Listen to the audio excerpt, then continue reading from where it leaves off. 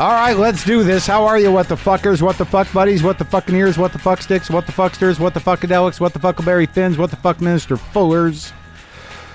Marc Maron here. This is WTF. Welcome to the show. A full show, a packed show again. We do these little interviews these days, occasionally, sometimes. In a few minutes, I'll be talking to Jordan Brady about his documentary, I Am Road Comic, which I am in. Because I am road comic. Well, I come from that. I come from a history of that. I come from that weird post-comedy boom time before the advent. Is that the word? Advent? Before the appearance or the reality of alternative comedy venues when all you had was a comedy club and the 3 slots they had available for their regular shows and their open mic night maybe once or twice a week, where you'd go and you'd wait and you'd try to get on to do your 3 to 5 minutes in hopes that you might land a guest spot on a real show and then maybe get that coveted opening slot as host. And then after years, perhaps, move up to feature act. And then because it's your hometown, never be able to headline unless you get too big for them to say no to. That's the way it used to work. That's the way it was.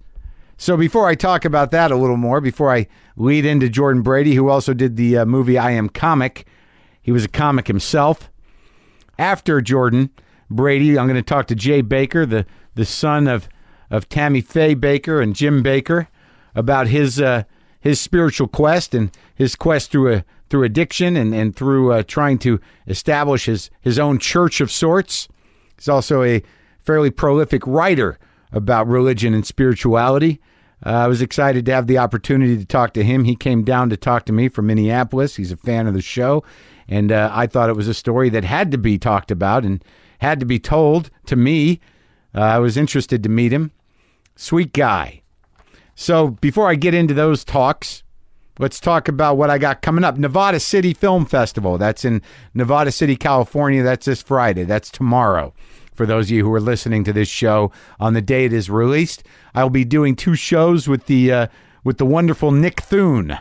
I also have a few oddball dates coming up. September 7th in Denver, September 12th in Mountain View, California, September 13th in Irvine, California, September 19th in Dallas, September 20th in Houston, September 21st in Austin. Those are the last of the oddball dates. I'll also be doing several Trippany House dates here in Los Angeles at the Trippany House that is in residency at the Steve Allen Theater here. Many of you came to these shows. It's a cheap ticket. There's parking. I don't know what's going to happen. It's a no-pressure situation for me, but I do know I will stay on stage for at least an hour. That's September 16th, 23rd, and 30th, and October 14th and 21st. And, of course, the LA Podcast Festival, Saturday, September 27th. I'm trying to book a fun show for you, but there's all kinds of deals to be had over there. You can go to, again, WTFpod.com and get the links to these shows and these tickets. Long, strange trip. Yes. Yes. It's provoked me to talk, when I'm talking to Jordan Brady, to remember where I come from, to remember the path here to this mic, the path to the Oddball Festival, standing in front of 15,000 people, the path I took and could not get off of, nor did I know how to get off it, nor did I even entertain any other real choices with any momentum. There was nothing else to do but be a comedian for me. I'd hung around the Comedy Store. I was at the Comedy Store the other night talking to the master Joey Diaz, just thinking about what it was like standing on that patio and knowing that I'd stood on that patio 25 years ago, trying to be a comic, trying to find my way in. I tried to find my way in a lot of different cities.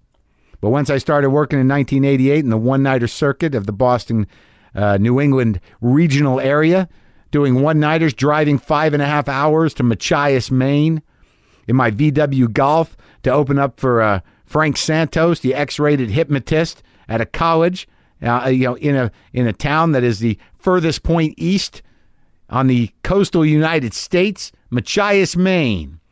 I remember driving hours upon hours into the New England landscape to do one-nighters. I remember doing feature work, in clubs across the country. Thank God I moved to San Francisco in 1992. And I was a pretty strong feature, and it didn't take me long to start headlining. I was able to sort of skip a lot of the tedious feature work just because I just had the goods, and I'd worked hard to get them. That's what doing one-nighters in New England and anywhere you can get them will do. It makes you tough, man. But I think a lot of people don't really appreciate what some comics go through. It's a different world now. Comics can sort of choose their own path and pick their own room and avoid the club system entirely, what's left of it, and find their own way. And that's fine. It works. But some people don't quite understand what the job of comedian is necessarily. A guy came up to me at the Comedy Store last night, and a new comic, been in it 2 years. He said, does being a comedian help you with auditioning? And I'm like, I didn't know what he was talking about. That's why you're getting into it? I always had sort of a weird thorn in my side about cats who'd get into doing stand-up just so they can get a few minutes together to showcase for other things. It seemed like a bastardization that they were carpetbaggers in the profession that I chose and love. But, you know, I've grown a little soft over time, and, you know, whatever anyone's got to do, they got to do it. And there's obviously plenty of room for everybody, not necessarily to get paid, but certainly to dump their shit out into the world, which is fine. And I still believe that the guys that have the goods and that can do the job and that can, you know, find their own place within it, within the business and on stage are gonna do okay one way or the other. Gonna make a living. It might not be an easy one. And some guys just fall away to the side. Now, okay, so let's talk to Jordan Brady, and I want to tell you people, you know, out of the gate here that you can go to iamroadcomic.com to buy the movie, or you can watch it on Hulu, and this is me and Jordan. I've known him for years, and you'll feel that when we talk. Lock the gates on these fuckheads!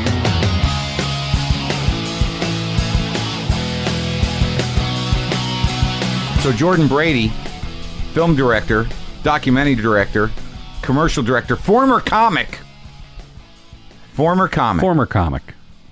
I remember you. I remember you. I remember you with your hair.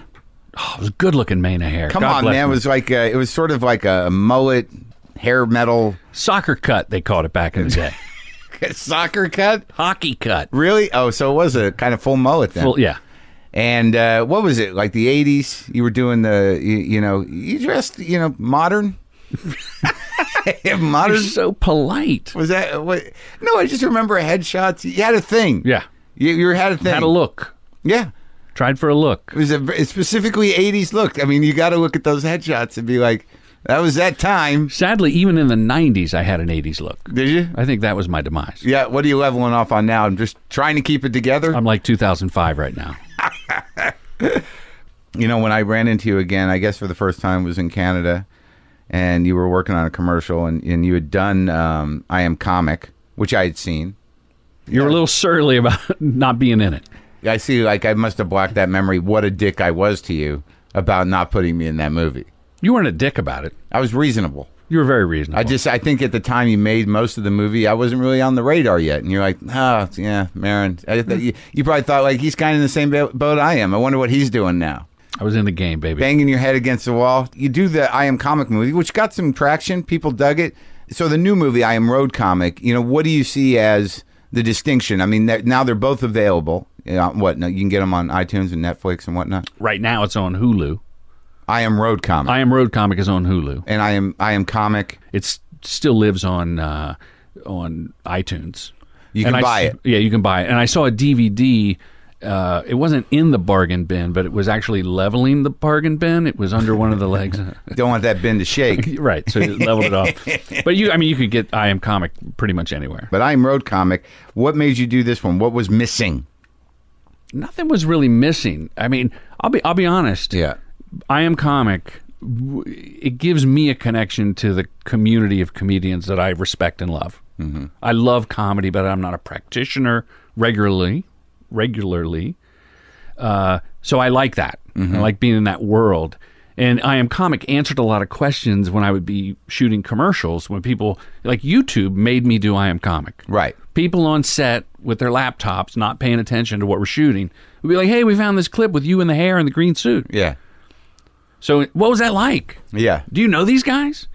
Mm-hmm. I mean, I remember shooting in Atlanta. Yeah. And the guy's like, do you know Marc Maron? Uh-huh. My kid loves his show, and you sent the guy the T-shirt and a bunch of stuff. It was really cool. So I said, I'm just going to make a documentary about that. So once I made I Am Comic, different comedians or documentarians reached out. Stephen Feinhart's the director of Eddie Pepitone's Bitter Buddha movie, and he just directed Eddie's new comedy special, In Ruins. In Ruins, yeah, now on Netflix. Young director, great kid. Yeah. So people like Stephen calling saying, "Hey, I'm making this comedy documentary." Like I had asked people, "Hey, what advice do you give me making a documentary?" Mm-hmm. And Don Barnhart, comedian, hypnotist, Vegas act, who made one called Finding the Funny. That's the name of his documentary. So he calls with some questions about that. And at the end of the conversation, true story, he goes, "Hey, I'm booking a gig up in Kennewick, Washington at Jack Diddley's. Do you want to do the gig?" Jack Diddley's. And I go, "Jack Diddley's? What did I do?" He goes, "You can co-headline. Go up with a friend and you do like 40 minutes each." When was the last time you did 40 minutes? When I had that haircut. I mean, I headlined some colleges. I did some shit, but I mean, I had maybe 7 minutes. And I go, "Don, I don't do it." And he goes, "Nah, you'll figure it out." Yeah. And I was like, "Fuck." Now Jake goes with me. My son goes with me to clubs. Yeah. I did a set a couple weeks ago. Struggled to do 10 minutes. You're back in it. Just for fun. When people by mistake will ask me if I want to do it. Okay. Flappers in Burbank. Hey, do you like? They filled a form. The Improv. I got $17. The end of last year doing the Improv. How does that feel? I got nothing to lose, man. I don't give a shit. It's, No, but I mean, I'm not like, afraid to fall out the sky. It's easy. No, I know. It's fun. It is. It's a blast because I have nothing at stake. Yeah. I'm not in the Jordan Brady comedian game. Right. So it's a fucking blast. You and Judd Apatow back in the clubs. Yeah. Back in the clubs. He's been hitting it, man. I see the Instagrams. His stand-up was funny. Clearly, he's got some talent, that kid, Apatow. Yeah. So what was it that you were setting out to do with I'm Road Comic? Because you had gone up to Jack Diddley's. I went up to Jack Diddley's. Yeah. I cobbled together 25 minutes. Mm-hmm. Very hacky, some of it. A lot of crowd. A little bit. Yeah. Thanks, Marc. Thanks. Little crowd work. And I play the fool in the movie, but it's not about me. It's about people like yourself. Your interview, which I thank you from the bottom of my heart for doing. I love doing it. Well, we both had a friend in Frankie Bastille. Yeah. And the Frankie Bastille story is a big hit, both comedically and emotionally, because that guy sums up the road. Yeah. He sums up, he was running from the law at some point. Yeah. He was, servicing an addiction, and he just lived the road. Got to do your time. And there was a badge of honor to just partying and living on the couch and staying in comedy condos. Yeah. So that your story about him and then your point of view about the quote people say from you is that's the big trick. How do you balance developing a persona against servicing the road? Yeah. So I went up and did it, and I interviewed you, Pete Holmes, who I call the heart. I call you the soul. TJ Miller I followed for a couple days down in San Diego at a club, not even a big venue, just the American Comedy Club. And the joy that he has doing those intimate, what I call an intimate audience, a club, where he could go sell out a small theater, I'm sure. Yeah, you would think. And then interviewed Maria Bamford, Doug Benson, Jen Kirkman. I think Nikki Glaser is the only person in both movies. And Wayne Fetterman. Wayne Fetterman went on the road with me. Yeah. Because we used to do like a musical act. Well, I think Nikki, out of all the people you mentioned, is, really the most sort of what we knew the road to be. Like she does the clubs. Oh, yeah. And people like Maria and Pete, they're delicate flowers. In that, these were, not Maria, well, Maria a little bit, but there was definitely a generation that was us. That, I didn't start in alternative rooms. You didn't, there was not. There weren't alternative rooms. It's like you go to your club and you wait around, you pick your city, and then you fucking just take the hits doing open mics until you get the opener slot, and then you come up through the ranks. Well, in the South, we would drive from Virginia to Atlanta to do 5 minutes to get booked. But if you got booked, he'd put you in 8 clubs, and you would be the middle act. Right, the one-nighters, or the two-nighters. The Comedy Zone, and then the punchlines were like this chain. Yeah. But, but a lot of the people that work now, like Pete and those guys, I mean, coming up where you have alternative venues and you're able to build your following differently. like I don't like Maria's like the best there is right now comedically, and one of the reasons is that she's by no choice of her own had to protect what is specifically hers by virtue of not really being able to do it any other way. And because of that, I don't think it's been easy for her, but she is really one of the best comics working. Agreed. That's part of the big trick. Mm-hmm. Is whether it's on the road or in town, is sticking to what you do and protecting that. Well, that funny thing is, I don't know if you listened to the Bob Newhart interview, but that to me was very telling about what we're talking about. Like when he became the biggest comic in the world, he had not done comedy. That it was fascinating, dude. Like he had kicked around a little in advertising and did some accounting work, and then he and a buddy had put together some demos to be the next Bob and Ray. They were writing radio sketches, and then his buddy can't cut it and decides to get a job, and Bob's just hanging around, and he's doing some local TV, man on the street things. And Warner Brother Records, the guy he's doing the TV show with locally, is a big DJ in Chicago. Warner Brother Records is looking for acts, and this DJ says, well, I know a guy who does comedy, Bob Newhart, and they're like, well, have him make a demo for us and send it. So he calls Bob and says, put those bits together. You used to do it, what's his name, make them your own, and let's do a demo and send them to Warner Brothers. So that became the Button Down Mind? Not quite, but some of it. So Newhart does that, and they send it to Warner Brothers. They're like, great, let's tape him at a club one night. And he'd never been in a club. He'd never done anything on stage. And it took him a year to get him a gig at a nightclub where they could record. And it was an opening gig. Like he was opening for 4 days, and the headliner, who wasn't a comic, it was another type of act, agreed to switch the bill on the weekend so he could record his record. And when he went into the week, he only had 4 of the 7 bits or whatever for Button Down Mind, and they helped him structure some new bits. So he went up there almost cold with these scripted pieces. And then in the interim, after that gig, he said the Friday night the chick, some woman was drunk and they couldn't use. So it was all this one Saturday night show. So in the 3 months it took for them to produce the record, he did his first 2 comedy gigs, one in Winnipeg and one in Windsor. And then the record drops, and he's an international sensation, basically. But now the benefit, the reason I'm telling you that is that he gets to enter the life of comedy of people knowing that record. So he could tour on that record, and people were coming to see that. Right. And they were already his people. And I asked him, I said, well, what if you had to go the other way as some of your peers and done the feature spot for 15 years before you made your break? He said, I couldn't do it. Right. Because he would have to figure out how to accommodate that requirement. What is a learning curve like for people that have a YouTube bit and they get headline status? Right. Well, which ones have lasted? I mean, in my mind, Bo Burnham has really proven to have the goods. Because he's a bright guy, he's a creative guy, he's got this incredible musical talent, and he's prolific, and he keeps churning out bits, right? He figured it out. But I mean, a lot of those guys, and even Last Comic Standing, these guys who've been around a long time. I mean, you can make bank for a year touring on that, maybe. But then, you're kind of back to where you were usually. And it's very tricky. I've always said that when you're a stand-up and that's what you do, you got, if you're lucky, if you make a break, you got a 5 or 6 year window. And, you get, either you're going to make a TV show happen or whatever you're going to do, you got to grab that money.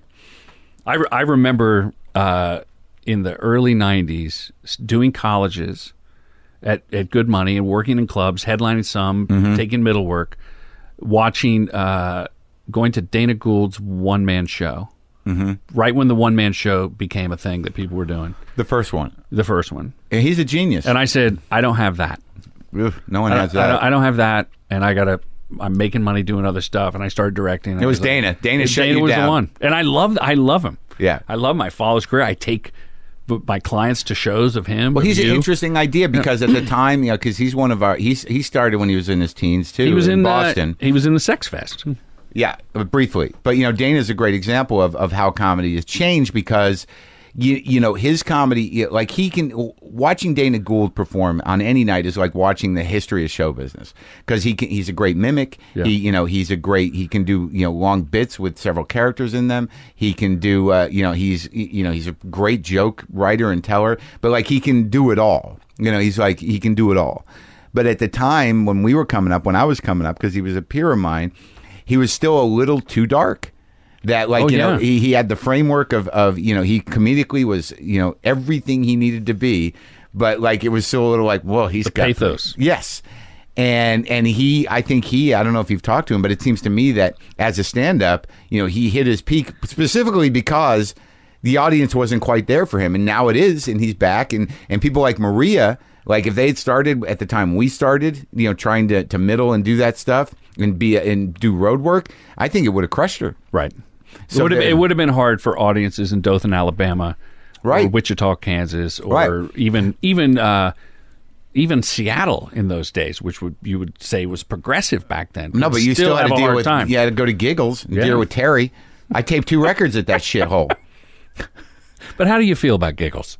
Well, no, the weird thing was I knew that I'd have a space. It's like I need a club, and that was a beat up, fine comedy club in a way. Had low ceilings, it was dirty, and I ended up doing 2 records there only because I knew that if I gave him 3 weeks notice and I said I need to tape a record, he'd fill the room. Well, he barely. Yeah. I didn't like this. I don't think it was filled on either of my records, to be honest with you. Why do they tape the big specials in theaters? I didn't. I did my special in a club because I thought that's the way you should see comedy.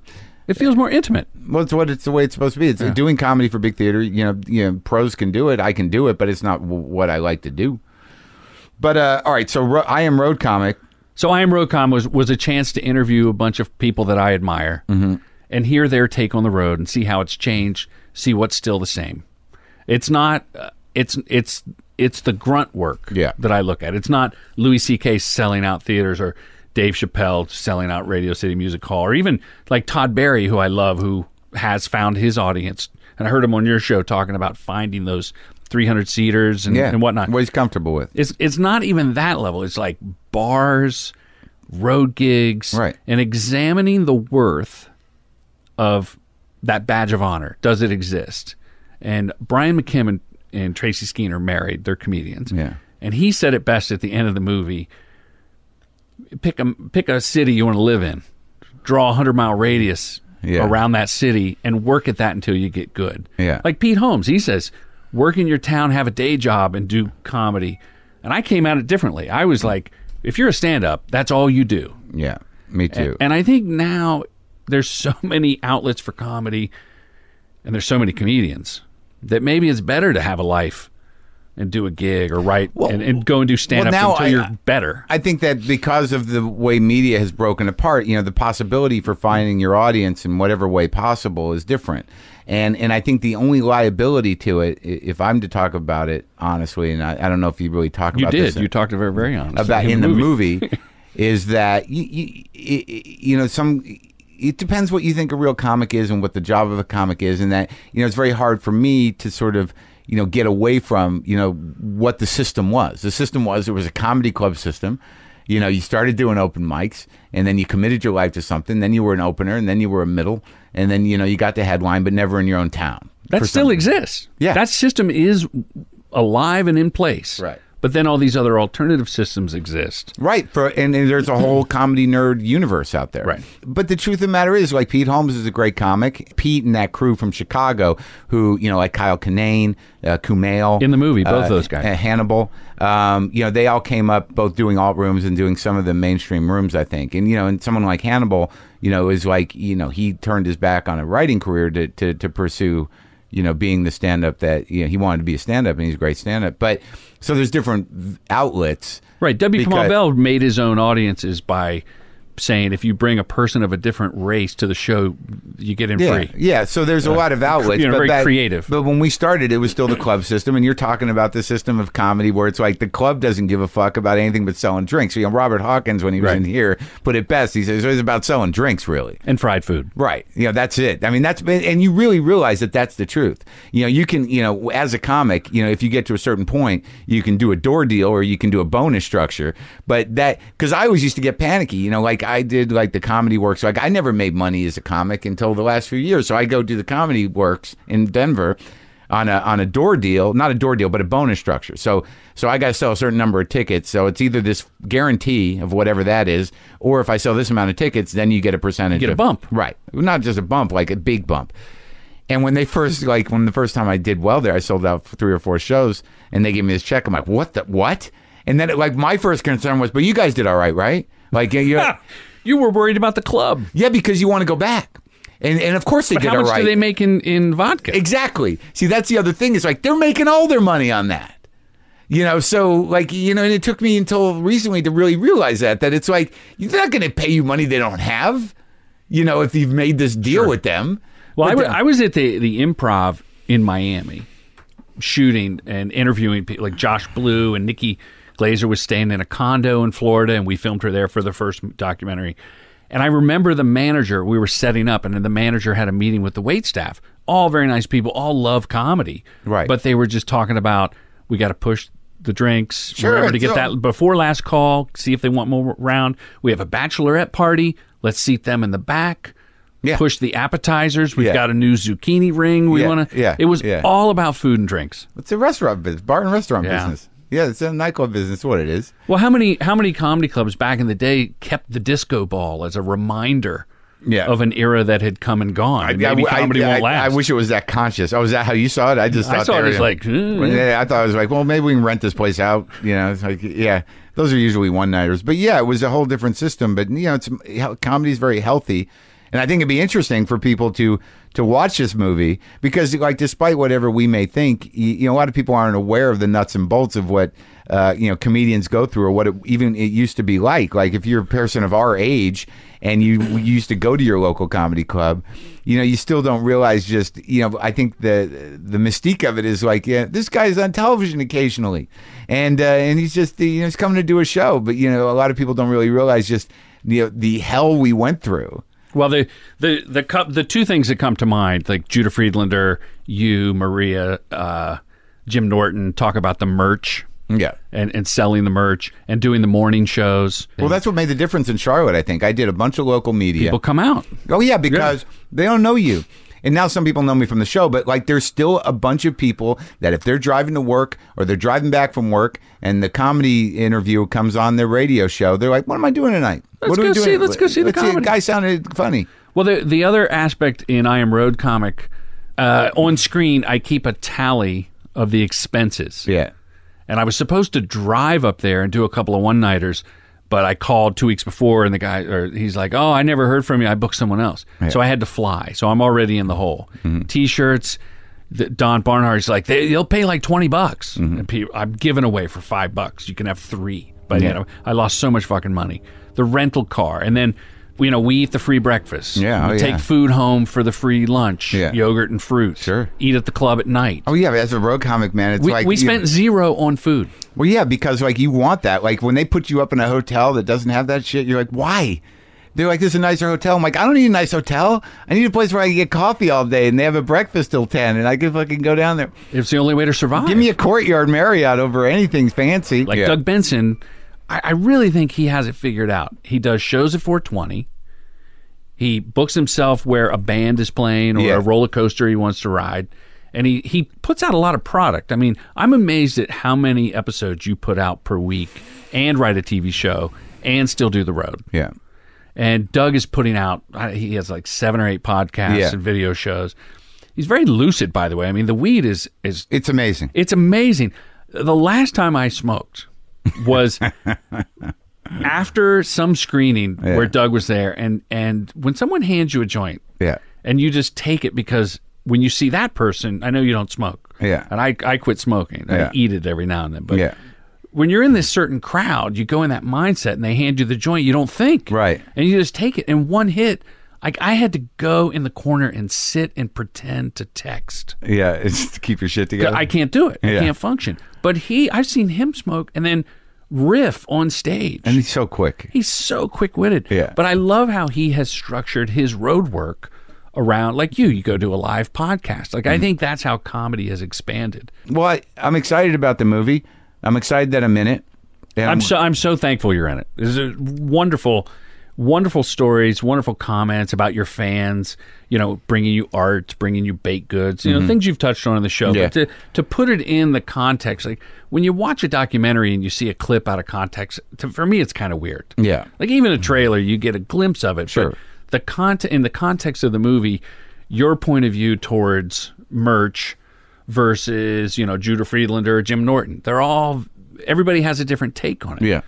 Well, it's also like, I think there's an audience now, as I was saying before, of people that, grew up watching comedy, and now like there's a new generation of comedy people that are very enthusiastic to really get a sense of the job and you know, from all different angles of stand-up performers is you know, it's compelling. It's Alonzo Bowden gives some great advice to young comics. Oh, good. Well, like, there you go. This stuff you would love. Like, if you're going to pick up a woman, you can't leave the club.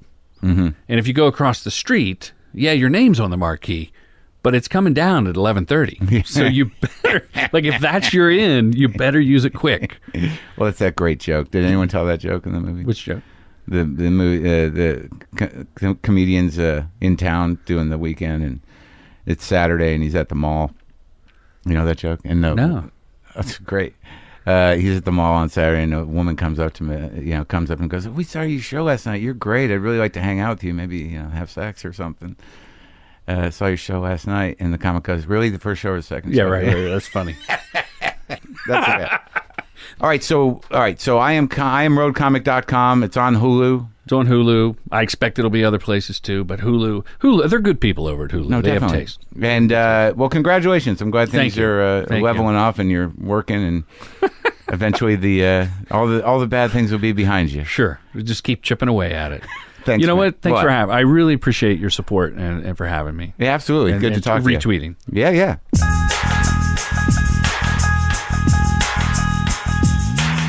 So there you go. I would pick that up. Go ahead, grab it. I Am Road Comic. I guess I should watch it. I do. I should take a look at myself in that thing. All right, so now we're going to talk to Jay Bakker. You know, if I could fill my hole with the God, if I could fill my hole with some spiritual foundation, if I could be grounded. You know, I don't know about spirituality, but I do understand it. To me, it's like, hey, how can I be okay? Can I make something out in the world, or believe something, or put some things together that don't have any explanation and kind of lean on them a bit to get a little peace of mind? Can I do that? Can I breathe deep? Can I pick a star? Can I just turn it over to the universe and my faith in that it'll keep working for the most part? The fact is, I understand how it works in people's lives, and it's been working in people's lives since the beginning of people. You know, some of it more defined than others, some of it more insidious than others, some of it more dangerous than others, some of it more dogmatic and organized and forced upon by threat of death than others. So the opportunity to talk to somebody that came from the world of fairly corrupt organized religion, I would say thoroughly corrupt organized religion, but there's mom and dad. So, you know, this kid's struggle is deeper than the one I could understand, having not been really brought up with any religion whatsoever. We both struggle with some addictions, but all in all, I felt like this was a completely compelling conversation, and I think you'll enjoy it. All right? All right. I'm going to talk to Jay Bakker now.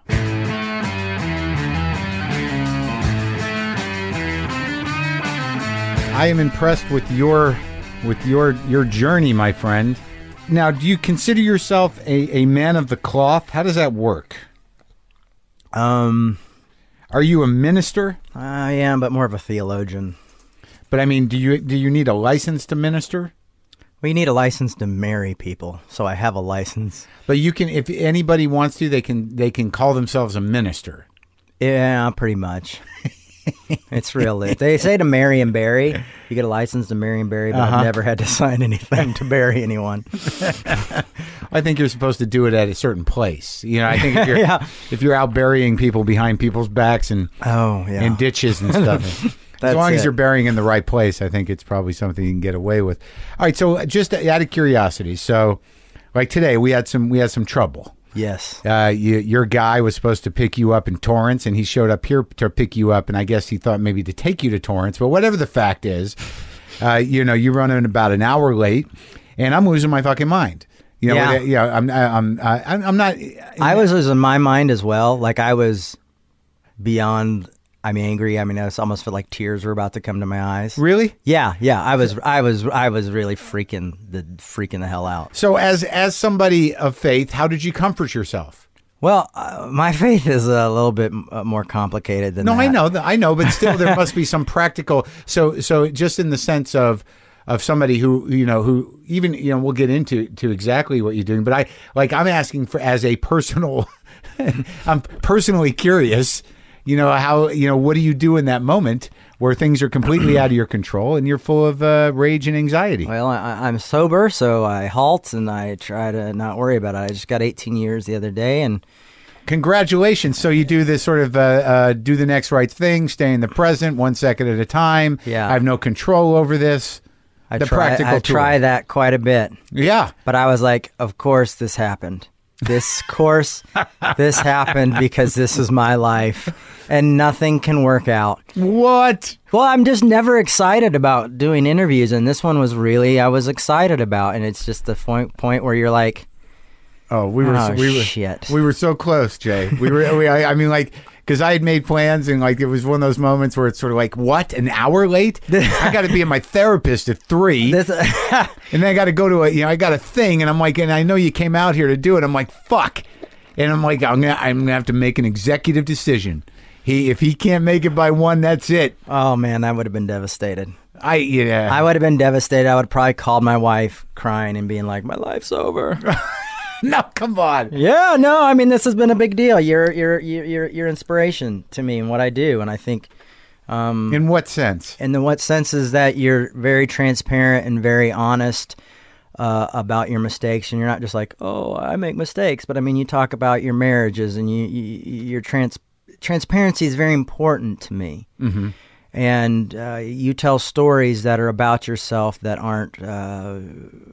aren't spit shined. Not comfortable. Yeah, not comfortable. And I think that's extremely important. And, I always say that, comedians and pastors are close, except comedians are honest. Yeah, I like that one. Well, I mean, it's really hard for me to fathom, knowing, even dating a celebrity's child. Yeah. That the sort of baggage that comes with living in the shadow of charismatic characters, charismatic public figures. Yeah. But Tammy Faye is your mother. Tammy Faye Bakker is your mother. Jim Bakker's your father. Yes. And I was young, so when the shit went down for them was the late 80s, right? So I wasn't that young. It's like 87, yeah. So 87, I was already in college, but I mean everybody knew who your parents were. Yeah. And there was sort of like a sequence, I remember in the 80s, of high-profile ministers, taking going down. Yeah, it was like a domino effect. But this was, to grow up in the world of evangelical entrepreneurship. Yeah. Let alone just the past, the ministry. Yeah. That the business model was what it was. Yeah. And now, how old were you? Because I remember they used to, trek you out on that show. Yeah. Yeah. What was the show called again? It was Praise the Lord, the PTL. They kept changing the names, and PTL Club, and then the Jim and Tammy show. And you were how old when you were how old are you now? I'm 38 now. So you were a kid. Yeah, I was a small kid. I was 11 years old when everything fell apart. So previous to that, yeah. Do you remember your feelings about your parents and about what their mission was? Yeah, my dad worked all the time. He never stopped working. Like I didn't see him that often because he was constantly like building buildings and. But did you see it as the Lord's work, or? Well, because I think that generation had the idea of like the American dream. So, and especially like Assemblies of God people. So it was like, oh, we've got to be like Walt Disney or whatever. And so we've got to have the American dream with Jesus. So I just kind of saw it as that type of thing, as like this kind of... Well, they were intertwined. Yeah. That part of the mission was building out the empire. Yeah, and it probably shouldn't have been part of the mission. But who built that model? It's been around for a while. I guess Billy Graham and Pat Robertson, Oral Roberts. I mean, this was the tradition of taking the ministry to that level to an empire had been established. Yeah, well, my dad had actually started the 700 Club, and Pat just owned the... Is that true? The network, yeah. And so my dad basically, all of a sudden, Pat started wanting to host my dad's show, because my dad wanted to do kind of like a Johnny Carson type show. He had that in him? Yeah, he loved that stuff, you know? And And when it became popular, Uh-huh. Pat decided to start hosting it because Pat was just the network owner. So Pat wasn't a minister. No. No, he just saw this kid's being successful because they wanted my dad. My parents started as children's ministers and doing puppets and stuff, so they wanted my dad to do the puppet show, and my dad said, yeah, sure, we'll do it for you guys. And it was in Virginia, and he said, but I want to do a late night talk show. With a Christian angle. Yeah. Yeah. Yeah, to talk to people about the Lord. Yeah. I mean, my parents weren't like the real super religious conservatives that you would see. Well, they seemed they seemed like they were having a little more fun. They were having a little bit more fun than everybody else. Yeah. Unfortunately, they fell first, and everybody's hatred towards the other guys just got to be able to be more focused on us. So who was your father's mentor in this, though? I mean, if ultimately it wasn't Pat. I mean, No, I mean, my dad had worked with different ministers and stuff over the years, but he had a vision, It's like he almost pulled it off. Yeah, I mean, he just wanted to do something that was big. He wanted to, he grew up going to like these crappy little retreats where it was like 5 cabins and, we're going to talk about Jesus. And he was like, that sucks. Why don't we create a place that's way better than that? and he did, but then he had to feed a monster. And that's when the compromising started coming in is, when you have to raise $1 million every 2 days, things start to slip a little bit. Yeah, well, I mean, did you feel like early on, in terms of the values you were brought up with, did you feel that your father's faith was true? Yeah, both of my parents' faith was very true and very sincere. But they had been raised in a type of religion that said you had to be perfect, and as we know, no one is perfect, so you have to hide things. And then when you hide things, they fester and become darker and stranger. But no, my parents were all... It was funny because I grew up thinking God hated me, but not because of my parents. It was because the people that my parents hired to teach the children's church and to run the schools and things like that. But my mom and dad both always seemed to have love as a trump card. And so, honestly, I always blame... Like, when I talk to my dad, I'm like, Dad, the fact I'm the way I am, I blame you. You guys told me to love people, and that's what I'm trying to do, So, But you tell him that you blame him. Yeah, I blame him for taking me down this road. Well, because I'm a lot more radical than my dad, and I'm a gay affirming, and I do a lot with gay rights work, and But let's go back to when I have to assume, what was the first legal issue? What was the first? The beginning of the beginning fall. was, well, what happened is Jerry Falwell came to my father and said, we have information that you had an affair with this woman named Jessica Hahn, and it's about to come out, and it's going to be released by Jimmy Swaggart. Now, if you go ahead and resign and turn your church over to us, we'll restore you and heal you and do all this stuff. Well, they got the church and they didn't do any of that stuff. It was kind of like a corporate takeover in a way. And I mean, I remember being a kid because we were in Palm Springs when all this happened, and all these guys in dark suits coming in. Falwell's people. So like the lawyer for the Hustlers guy. Yeah. That guy was there. I mean, they were all like... Larry Flint's lawyer? Yeah. I mean, they were all there, and it was like, asking like, and we need you to have your board of directors step down and all this stuff. They weren't going they weren't going to stop the story. They gave us the idea that they were going to... The story was coming out either way, but they were going to fix it by doing this whole thing of restoring my father. Like, he's repentant. We're going to help him. They were going to create a theater of contrition. Yeah. A shame. Like the setup was like, you're just going to lose your ownership of your business. Yeah. But we're going to keep you in the business by giving you your salvation publicly. Right. Yeah. I mean, they were going to you're going to have to go through this and put him through some sort of counseling and all that stuff. And, Swaggart was involved? Well, we found out later Swaggart wasn't as involved as we thought he was. That was them just, saying, Swaggart's going to get you, and if you don't let us help you. Because Swaggart went down later? Yeah, Swaggart went down probably about 8 months later. I honestly remember the phone call my father got one night of a preacher saying, "I'm taking down Swagger," because this preacher had hired photographers to. Yeah. And my dad said, "Listen, this is the worst thing you can do right now. I mean, the church is just falling apart." This is after your dad went down. Yeah. And so my dad was like, "I think you should rethink this." Yeah. And the guy said, "No, it's too late." And I mean, literally the next day, because I was playing with my G.I. Joes on the ground, listening to this conversation. Yeah. And then the next day it happened. Now, it was interesting because I knew Kennison, and and he did whatever he did with Jessica Hahn later.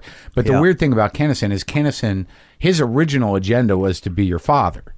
No, I know. He toured across the country preaching so he could become a comedian. He wanted the empire, but he didn't have the fortitude to the spiritual fortitude to stay in line with Jesus. Yeah. So that and he realized that, so he chose the other path. It kind of seemed like he always had a kind of a chip on his shoulder about my dad. Definitely. Well, I think that he had a chip on his shoulder about what your dad represented. Yeah. And I think it was because he comes from that. Yeah. Now is this, do you, like, when this went down, it obviously the business went under, it was taken away. Yeah. So your dad entered financial problems. Yeah. Did the marriage survive any of this? For a few years. Mm-hmm. I mean, you have to remember the church owned our house, which it was, they called it the parsonage. Mm-hmm. And I went to the school at the church. Mm-hmm. So everything was gone. So like we lost the church, we lost the house, we lost everything. We had to just go. So Falwell cut you guys loose entirely. Done. Yeah. And Without any acting on his word at all? Not at all. Not one thing. So your dad Matter of signed fact, he came out. He asked us. He goes, "Listen, I want to give you guys this, this, and this.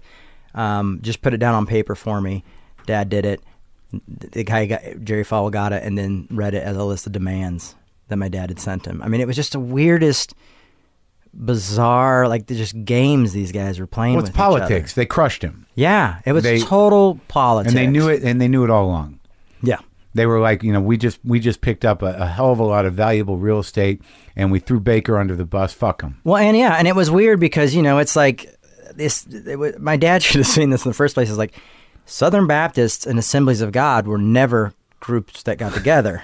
My dad was Assemblies of God, and he was Southern Baptist. It was like there's something fishy, but he was so afraid about the news coming out about Jessica Hahn. And nothing like that had really happened in a big church. Was that a setup? Yeah, a friend of his introduced him to Jessica Hahn. My mom had left my dad, said, "I'm not in love with you anymore." And my dad went to Florida. So they were separated? Yeah, they were separated.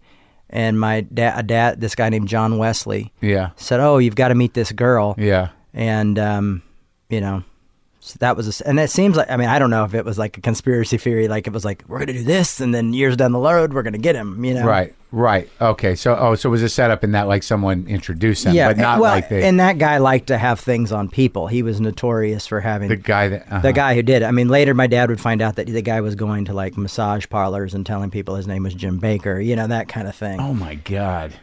So what now? So I have to assume that the sort of... the vortex of everything being taken away, and your father, out of all of them, seemed like a pretty sensitive guy, oddly. Yeah. That, like, when I think back on the intensity of all of them, he seemed to have, he was not a fire and brimstone guy. He was this sort of soft spoken, almost Mr. Rogers-y kind of guy. Yeah. Yeah. And he would want to have he'd have celebrities, like thinking about Mickey Rooney just dying. Like Mickey Rooney would be on his show all the time. And like Gavin McLeod, the Love Boat guy, you know, and like the Facts of Life. He liked celebrities. Yeah. They would come on and chat and talk. And, my mom did a show on penile implants. Mm-hmm. My mom had... she was a character. Yeah. She had a man with AIDS when Ronald Reagan hadn't even mentioned AIDS yet. So my parents just did stuff, and I don't think people liked it when you just do stuff you're not supposed to, and they just did it as like, oh, well, this just makes sense. Yeah, these are just people. And that's where I got that whole concept of like, you're supposed to love people. From your mother. Yeah, and my dad. It's like love is a trump card. You know, my dad had not wanted my mom to interview these people. He would have said no so. Yeah. So I always found that really interesting. Well, what did it do to you as a person that, you know, I mean, where did you get dark? Right as that happened, I knew, I mean, it was everything, there was just a heaviness over it. And, Where your parents were, yeah, I mean, he was looking I had to have security guards because we were constantly being threatened to be kidnapped, you know, and stuff like this. So I had to have a bodyguard. Before everything went down, or? Yeah, before everything went down. Now, of course, all that disappeared. And of course, my bodyguard, Tommy, was actually more of a dad to me than my own father because my father was working all the time. And what kind of guy was Tommy? Tommy was this just really nice, awesome guy. He was like a coach, you know, and I had no athletic ability, but he taught me how to throw a spiral football, you know, and, you know, when he would drop me off, he'd give me a hug. I mean, he ended up becoming a police officer. He was my pal, you know, but he also didn't take any crap from me. Like a lot of people were scared of the Baker's kid. You know, he wasn't. He would like give me Charlie horses and stuff like that. Was there a cult vibe? You know, there's some people who followed my folks that seemed like they were kind of a cultish thing, but I didn't really feel like there was a major cult vibe because my parents seemed to. There were people who probably felt that way, but I don't ever think my dad and mom saw it that way. They weren't cultivating. No, and they weren't like, you need to do this, or, you know. They didn't own apartment buildings and whatnot, or they did. Well, they did, and people could live there, but it was usually for elderly folks to live there, too. It wasn't like, you know, you can never leave or anything like that. My dad was just an entrepreneur who happened to love Jesus, and I think that was the problem, you know. It's like he wanted to, you know, have his cake and eat it too in a way. It's like, I want to be a preacher and build Disneyland. Right. Well, I want, like, we can get back to this, but, you know, you brought up that they were brought up in a Christianity that was based on perfectionism, and that's a misunderstanding, isn't it? Yes, it is a great misunderstanding. Well, let's get to that in a minute. Did you, now, as a child, and when all this went down, when you were 11, 12 years old, or did you pray? Did you have Jesus in your life and in your heart? I prayed a lot when I was a little kid, you know, but I'd always just pray for my parents and my sister. But you believed in Jesus? Yeah.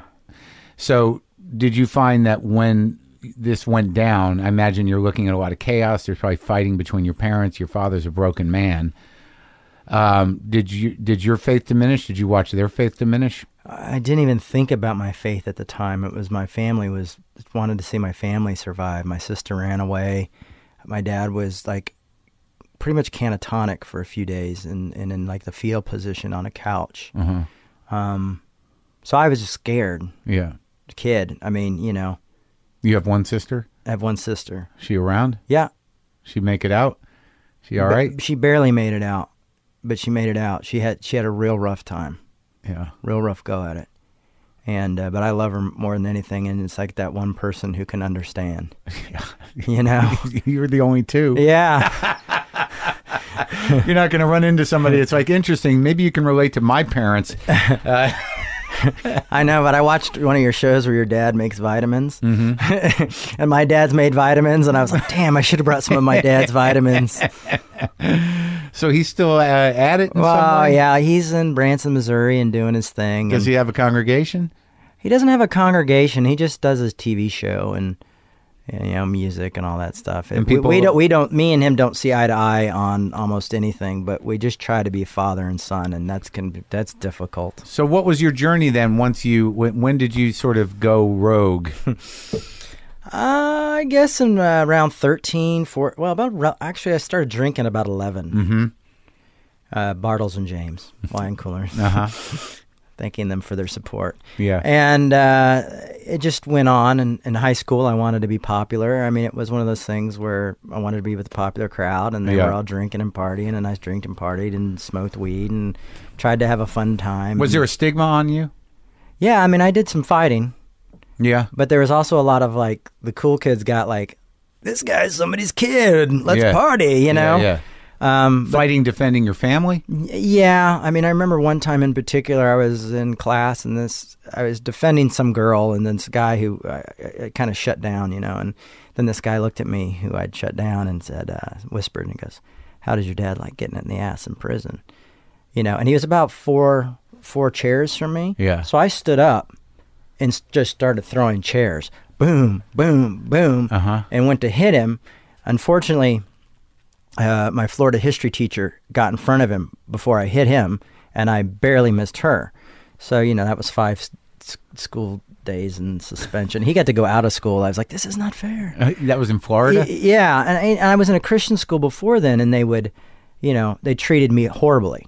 The Christian schools are actually more worse than the public schools. The story I just told you was in public school, but even before that, they put me in this Christian school, and it was just awful. When your father was in prison? Yeah.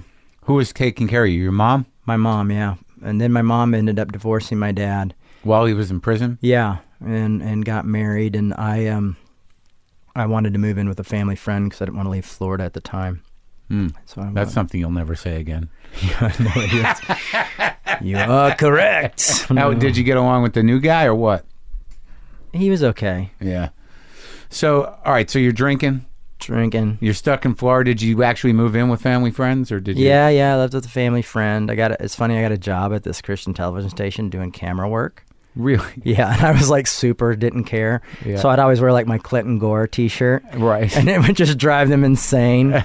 And I had one of those shirts that was like, like 90s shirts. It was like, kill your TV, and they were always like, he's such a problem. So you're all punk rocking it. Yeah. Acting out. Acting out. And they're like sitting there telling me that, Bill Clinton's the Antichrist. And, I'm sitting there with my Clinton Gore shirt. Why did you end up working there? Did your family name help you in that? Yeah, well, I dropped out of school and I needed something to do. In high school? A job. Dropped out of high school?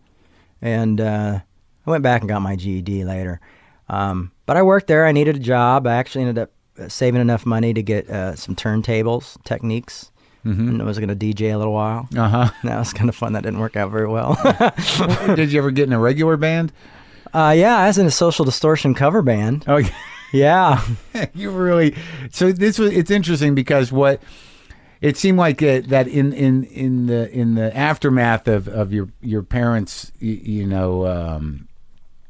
public shaming and financial bankruptcy and criminal issues, judicial issues, that you were able to sort of have this free reign rebellion that any kid, sort of has, but yours was sort of public, and it was a little more loaded than just a regular kid joining a band or lashing out or having a few cocktails. I mean, because you represented, this public corruption of Christianity. And it would have been a lot easier had I not loved my parents.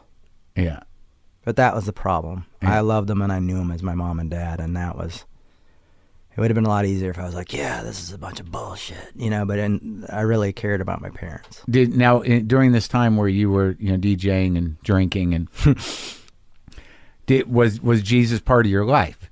Not really. I mean, it was kind of the back of my mind, kind of like one day maybe if I'm Oh, really? It was one of those things where it just wasn't there. So it's interesting in light of who they were that, you really saw it as more of a business. Yeah, I mean, I really believe they genuinely believed it, and there was that essence that I thought was real, but the business part of it, it wasn't there, Yeah, I mean, yeah. Also, it was this kind of thing where I felt like my parents always felt like they needed to get it back, and so you kind of felt like you got caught up living in this constant, need to go back to the glory days, or we've got to get this place back, or we'll never be who we truly are, and that's no way to live. Did you visit your dad in prison? Oh, yeah. How long was he I was actually the one who told him my mom was leaving him. It was awful. Oh, my God. Yeah. How long was he in prison? He was in prison for about 5 years. Wow. So 13, 14. I can't imagine that it'd be on the other side of that glass like that. Is that the way it was, or was it tables? They had tables. Yeah. It was a medical facility. It was. They had all the gates. Yeah. And all the barbed wire and all this stuff. It wasn't the golf course or anything. Right. And I think they had him at the medical facility because they were afraid he was going to get stabbed or shanked or something like that, and they wanted to try to protect him as much as they could. And were they afraid that he would take his own life? No, I think they were afraid someone was going to take his life. Yeah. And he had problems. He had issues. He went through some shit. Yeah. Yeah. And my father became an unrealistic hero in a way for me, though, because he was in prison. Yeah. And so he didn't have to do any of the discipline or anything like that. That was mom's. My mom was the one putting the lock on the window so I wouldn't sneak out. You know, my dad was the guy I got to see a few hours every few months.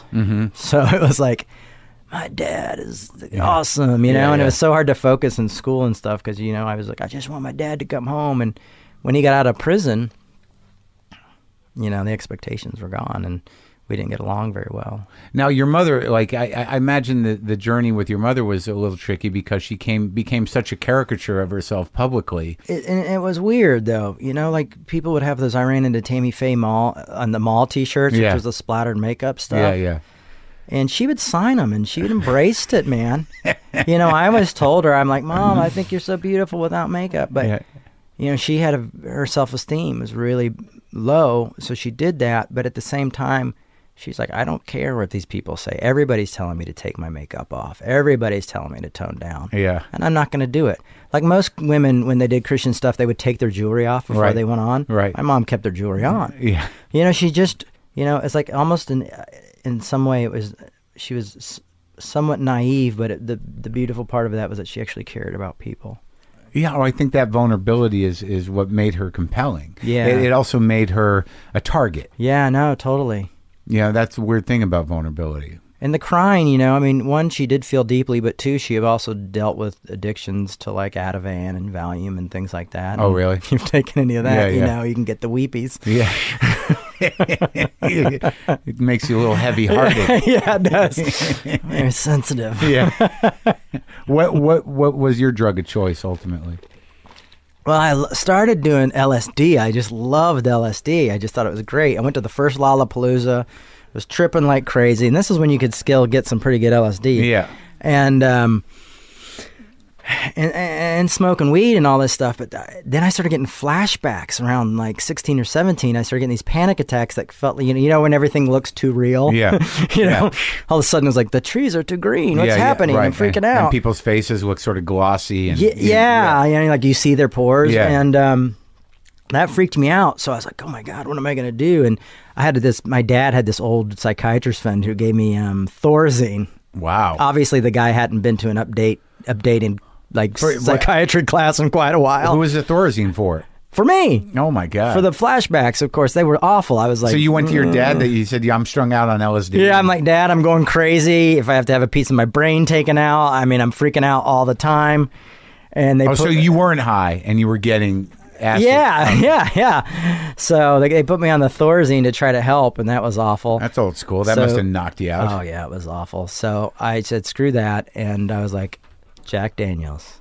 I can drink. Yeah. And drinking works, and it doesn't give me flashbacks. Matter of fact, if I start to get one, I have a drink. Now I was experiencing time travel quite a bit with my drinking.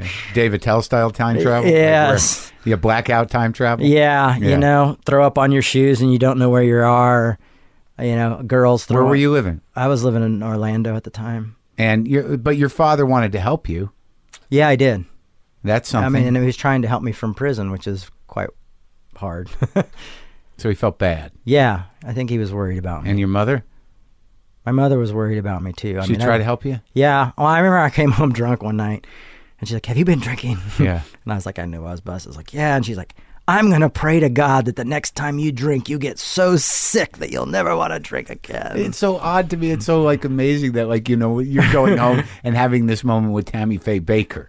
It's not. Oh, I mean, I sat down with my mom when I lost my virginity because I got crabs the first time I had sex. What did she say to that? Well, I told her that I got them from borrowing somebody's shorts. Sure. And then one day I came home and she's like, Jamie Charles, because that's my full name. And I was like, yeah. She's like, I need to talk to you. I was like, oh, what? And I'm like going through the Rolodex in my head of everything I've done wrong. And I sit down and she goes, yeah, I talked to a doctor about the crabs. Yeah. You didn't get those from sharing somebody's shorts. And so she had like the condom talk with me and stuff. She's like, I prefer you don't have sex, but if you are going to have sex, you need to use condoms. You know, so it's surreal and weird, you know. I mean, I look back at it now. You know, if I try to see it through your eyes, it must really seem wild. You know? When I think back on her, I actually had, I don't know if I still have it, but I had a copy of her album. Oh, okay. Her record album. I don't know if I still have it. But I always sense there in both your parents, oddly, because I have nothing but contempt for Falwell or Swaggart, because they were clearly showmen. But your parents always seem so fragile to me. Yeah, we're a fragile group, man. It's not just them. Yeah, I'm a pretty fragile guy. There was the vulnerability was not far from the surface.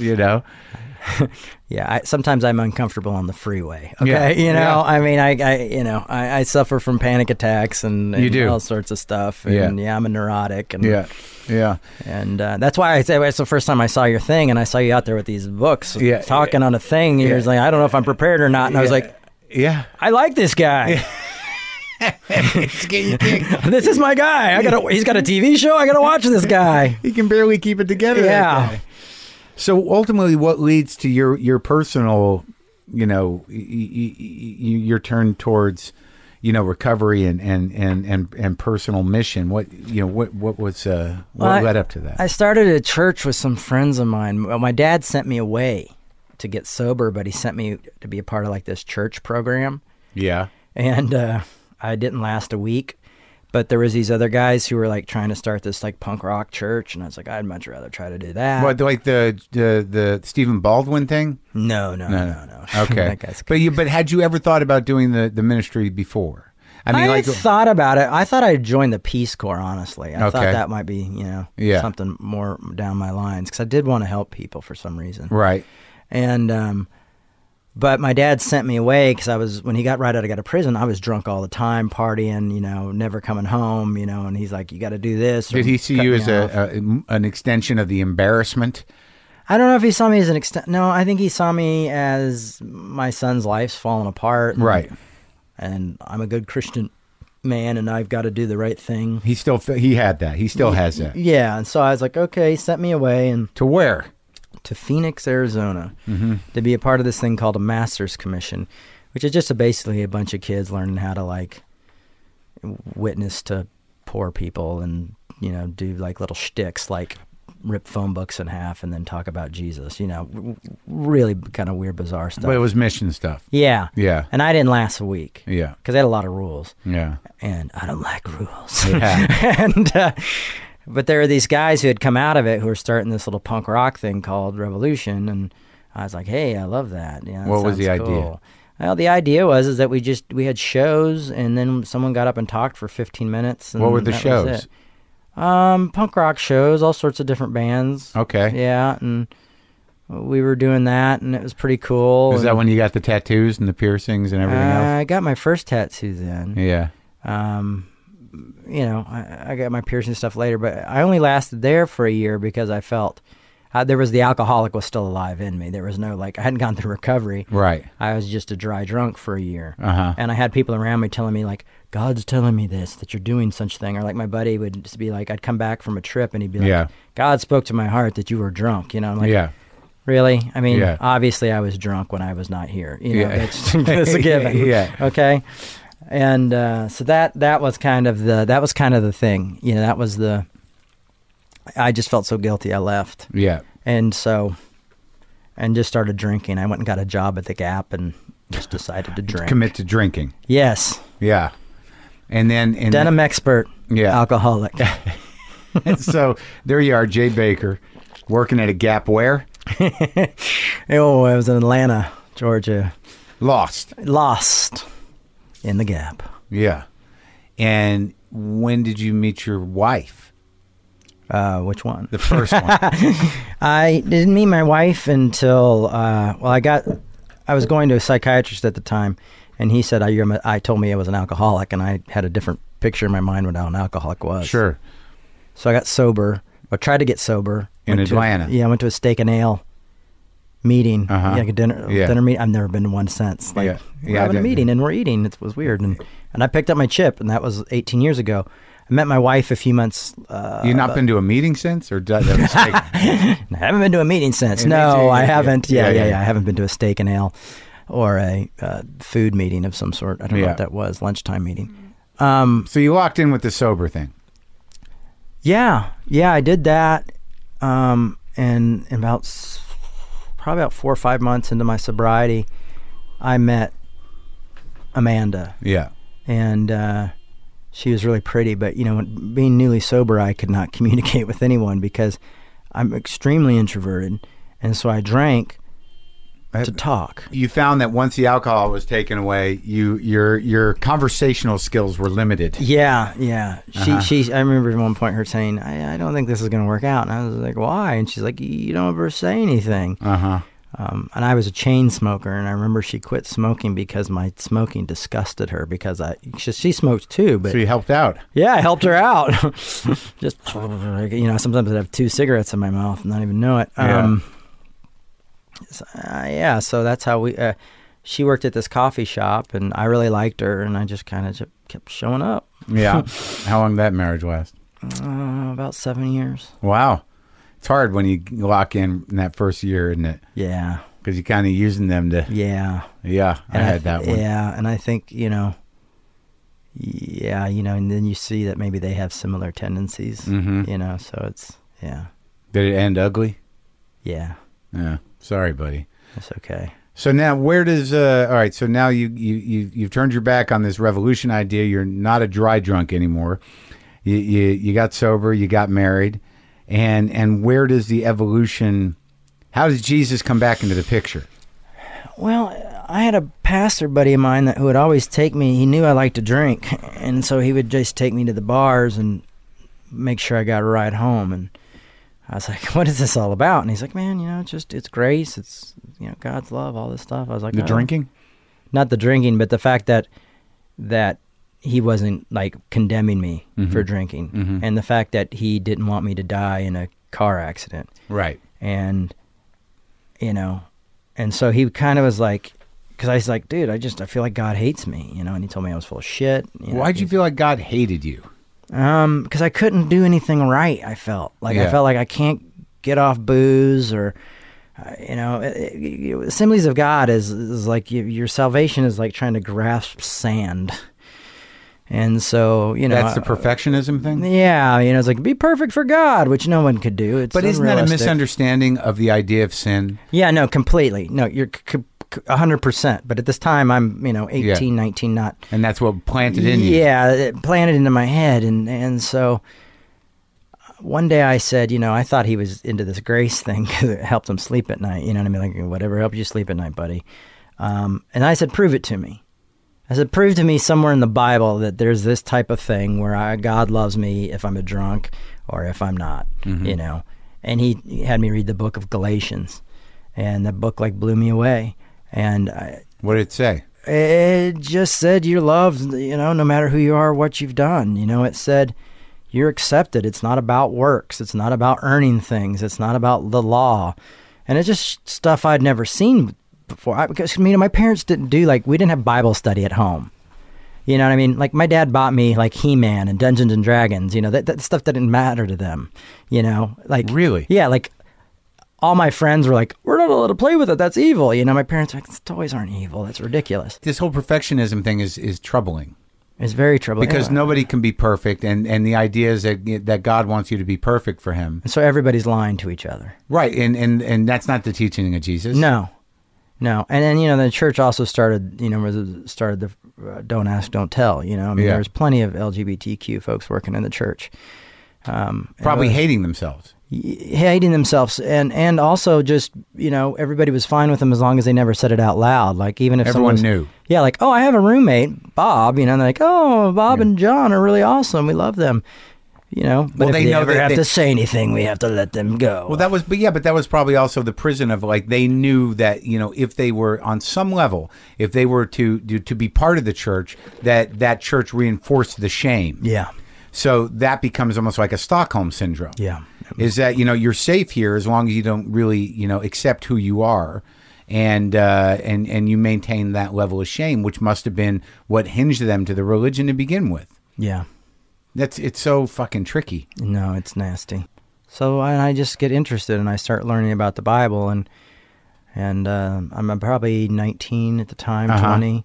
And I start to get Hebrew and Greek translation books and start to get into that. And I start to realize that, all this horrible thing that people have been doing to others in the name of this book aren't actually in this book. Right. And it's not about the perfection or, I don't know, works and all that crap. It was like there was this unconditional acceptance about it, and it was blowing my mind, and Jesus seemed to be more upset with religious people all the time than he ever was with anybody else. I mean, Right. the religious people, he would just drove him nuts. He's like, you guys are like whitewashed tombs or Right. a brood of vipers, It's like, so it was one of those kind of freeing things that I wasn't reading it through like the American evangelical glasses anymore. Uh-huh. And even as I've gotten older, I try to read the Bible through more of the glasses of what Christ says, So when I look at the Old Testament and I look at everything out, I try to see it through Christ. So like in the Old Testament where they're like, God told us to strike these babies' heads onto rocks, I go, okay, Jesus said love your enemies. So I'm going to guess that was those guys' best understanding at the time of what God was. Right. So when did you start preaching? I think it was 19 or 20, and I remember my first sermon. I wrote out all these notes, and they were awful. It was awful. Where'd you do it? I did it in Atlanta at this youth group, and I swore to never do it ever again after I did it. In an organized situation like Yeah, that? it was awful. Why? No, not even an organized situation.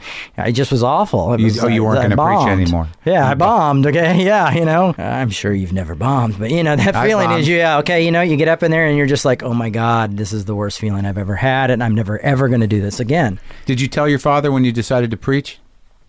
I don't remember. You really don't remember? I really don't remember, no. Huh. Maybe I did. I probably did. I was, but I'm sure I did. That was all around like getting sober time. My brain was just like. But didn't you find it interesting within yourself that you were going to now take up this challenge and this occupation that was what you grew up in? Yeah, but it wasn't. I didn't see it that way because I felt like something new had been revealed to me. It's kind of like when Luther was walking down and the lightning stuff. And Yeah. the Reformation happened. I mean, I kind of felt that that's what was. There's something new. But there was no sense of like my parents, as good as they were missing the point. Yeah, no, okay, I do remember calling my dad. Now that you say, I would call my dad at night and talk to him about grace and say, yeah, this is amazing. And he's like, I know it's there, but sometimes I feel it's too good to be true and all that stuff because Really? he'd been raised to say that that's not right, or That God doesn't love everybody. Yeah. I mean, God loves everybody, but we were free will, so that was, people had to make their choice, That's Assembly of God. Yeah, I mean, Yeah. better than the predestination thing where people are like, these people were all made to suffer in hell and burn for eternity, and Right. these people are okay, It's So like, free will is a little more like, hands-on in terms of determining what God's will is. yeah, and that's why you get a lot of those people like, let's go to the mall and talk to people about Jesus, and be really uncomfortable. All right, so you're having these conversations, and there is an intellectual component of your dad actually discussing the thing that blew your mind, which is Yeah. that if grace exists, then the ministry has to be for all, Yeah. without question. Yes. And he's like, that's a little tricky. Yeah. And was it contentious, or did you say, well, I'm going to go with it? No, it wasn't contentious. It did come a few years later when I decided that I was announcing that I was gay affirming. Mm-hmm. Well, where did the congregation start? How did you build your reputation? I went to a lot of music festivals and I spoke at those events and people got to know me. And I started a little church. I started Revolution again. I called it Revolution in Atlanta. Uh-huh.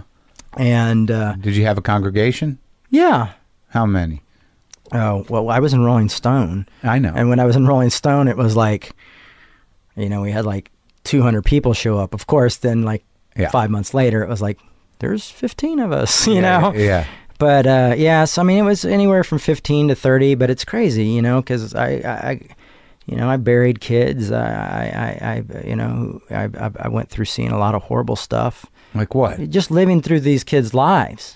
Their You were struggles primarily with dealing with drugs kids? and, yeah, well, with like teenagers and Yeah. stuff, and going into court with them and all this stuff, and not much older than they were, you know Yeah. what I mean? And I'm like, and their parents are like, come into the court with us or come to the high school and talk, So- like, I feel uncomfortable in the principal's office just as much as anybody else. you Right. know? So the intention was a ministry to young people. Yeah, I mean, my hope was that the church would change and become a different thing. Mm-hmm. It just happened to be young people were attracted to that, and the fact that I was into punk rock and had tattoos and stuff like that. People just used that as the shtick. But initially, you're just straight up, driven by grace. Yeah. And then you decided to politicize it on some level. Yeah, I guess so. Well, eventually, yeah. And when did with gay rights and Yeah. stuff, but I mean, I just felt like I was following in the footsteps of people like Martin Luther King. You can't be silent anymore. You have to speak up. And how was that received? Not well. By who? By almost everybody. Well, not maybe the established church. The established church. No, there was a lot of churches that appreciated what I did, but all my speaking engagements that I had that year all got canceled within literally like a day.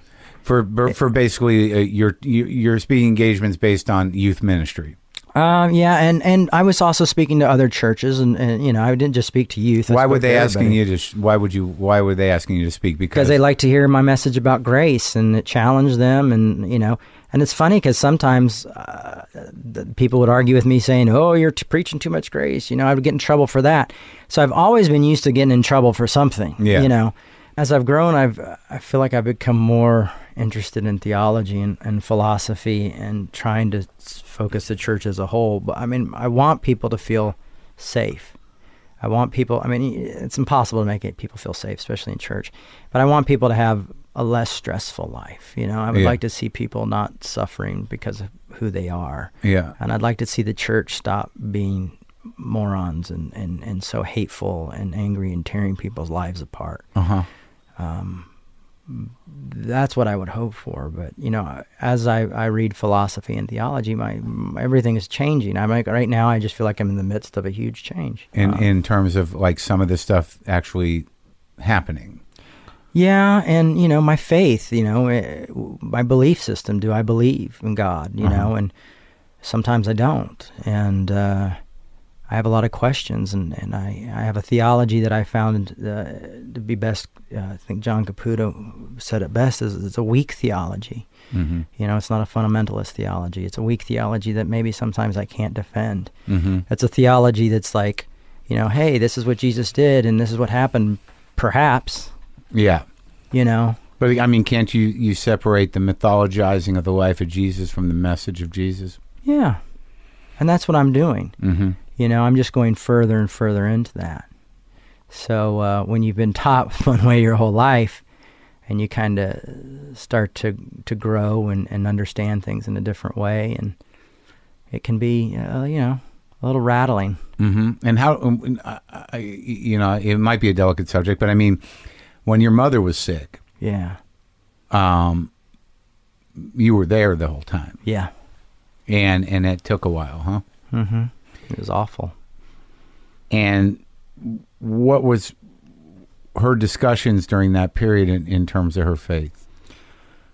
Well, she was always faithful, but one time I remember she got really upset, and it was me and my sister, and she's like, I don't know why God's letting this happen, and then everybody kind of got real raw and was like, well, you didn't go back to get your chemo like you should have, and all this, and it became a huge fight. She was scared. Yeah. It was tough. She would stay up all night, like situating her clothes, one night by size and then another next by color, because she was so scared and having such bad panic attacks that was the only thing that could get her off of her, And she was, she looked like a skeleton. She was fading away. I didn't see her body when she died because she was so much life to me, But around the same time, my marriage was starting to fall apart. And literally a week after my mom died, that's when I found out my wife was done. So... Big time. Yeah. That's when it usually happens all at once. Yeah. That's that great. Kind of stuff. Luckily I was kind of born and raised in the briar patch, so I can exist somewhat. And when things are too good, that's when I start to get nervous.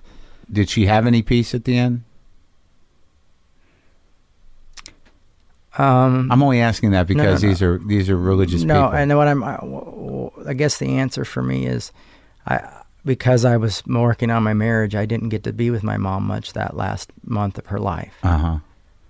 But so I don't know, and I don't see them as religious people. I see them as my parents. I know. You know what I mean? Yeah, Human beings, and Yeah. when the rubber hits the road, it's different. It's tough, and Yeah. you have these questions, and it's like, who gives a shit? Where are you, Jesus? If you're here, that'd be great to see you. But right now, my mom's dead, and I don't know what to do. So now, but you're starting a new church here, right? Well, actually, I've been doing a church in Minneapolis. In Minnesota, just moved to Minnesota about a year ago. But What brought you to Minnesota? my lovely new wife got a job at Blue Cross Blue Shield. Well, that's noble. Yeah, and she's agnostic. She's not a believer, so Really? yeah. She's super awesome too, and she comes to my things, and when I talk, she's like, I have no idea what the hell you just said. You need to figure out a different way to say it. Oh, really? So Yeah. she's a good editor. No, she's great. Yeah. And you started a congregation up there? Yeah. I don't know how long it's going to last. I've been thinking about maybe doing the majority of our listeners listen online. So I've been thinking about doing an online, just doing a sermon online every week. And then just meeting up with people wherever I'm at, on the road or in town and stuff like that. You're not adverse to doing ministry in bars and wherever. Yeah, no, I do. Yeah, I mean, that church I'm in right now is a bar. The church I've been in before was a bar. The church before that wasn't a bar. Is that sort of an honor to the pastor that taught you about grace?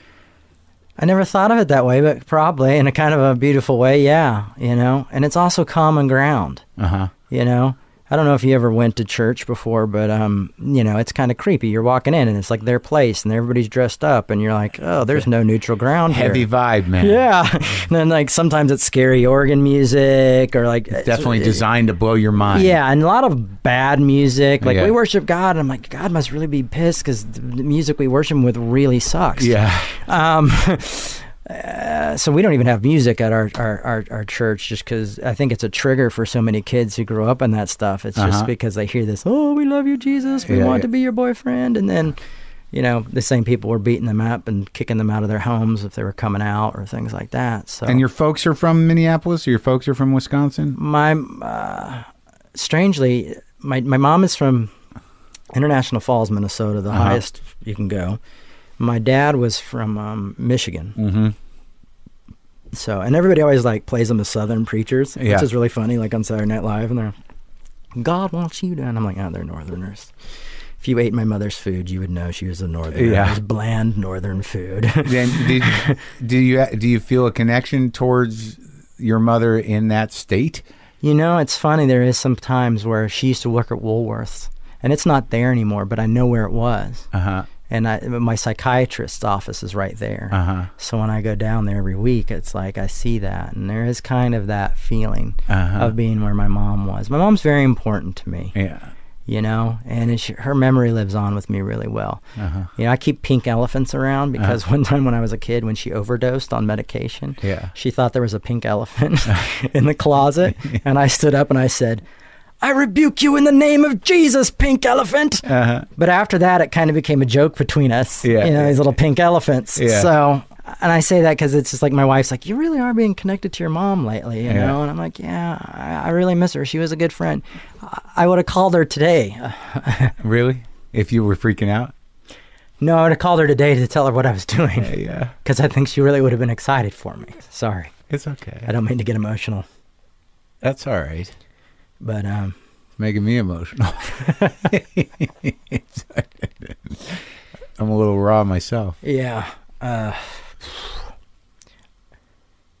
This is, I mean, I'm excited. This is. I'm excited when things are happening. You getting along okay with your dad? Yeah. We had a really cool talk on his birthday on January 1st. And my sister was there, and it was pretty cool. We hadn't had that kind of conversation in a long time. But we're awkward guys. I mean, we're two men, and we don't know how to relate to each other, and we have a lot of the same quirks. Yeah. You know what I mean? And you're just and different stuff that we think each other's crazy. Yeah. Yeah. But you can't. It's hard to sort of tame the parts of them that are in you. Yeah. Well, it was great talking to you, Jay. You feel all right? I do, man. It was an honor to talk to you. I'm a fan, and I'm really glad I got to do this. Now, you said that your sermons are available online, or they're not? Yeah, they are. I'm available online at revolutionchurch.com. Okay. And I'm on Twitter and Facebook and all that stuff. And if anybody wants to help my failure book, it's called Faith and Doubt. It sold 600 copies. Don't be so doubtful. Maybe. I know you comedy lovers love good theology books. Well, best of luck to you, man. Oh, thank you.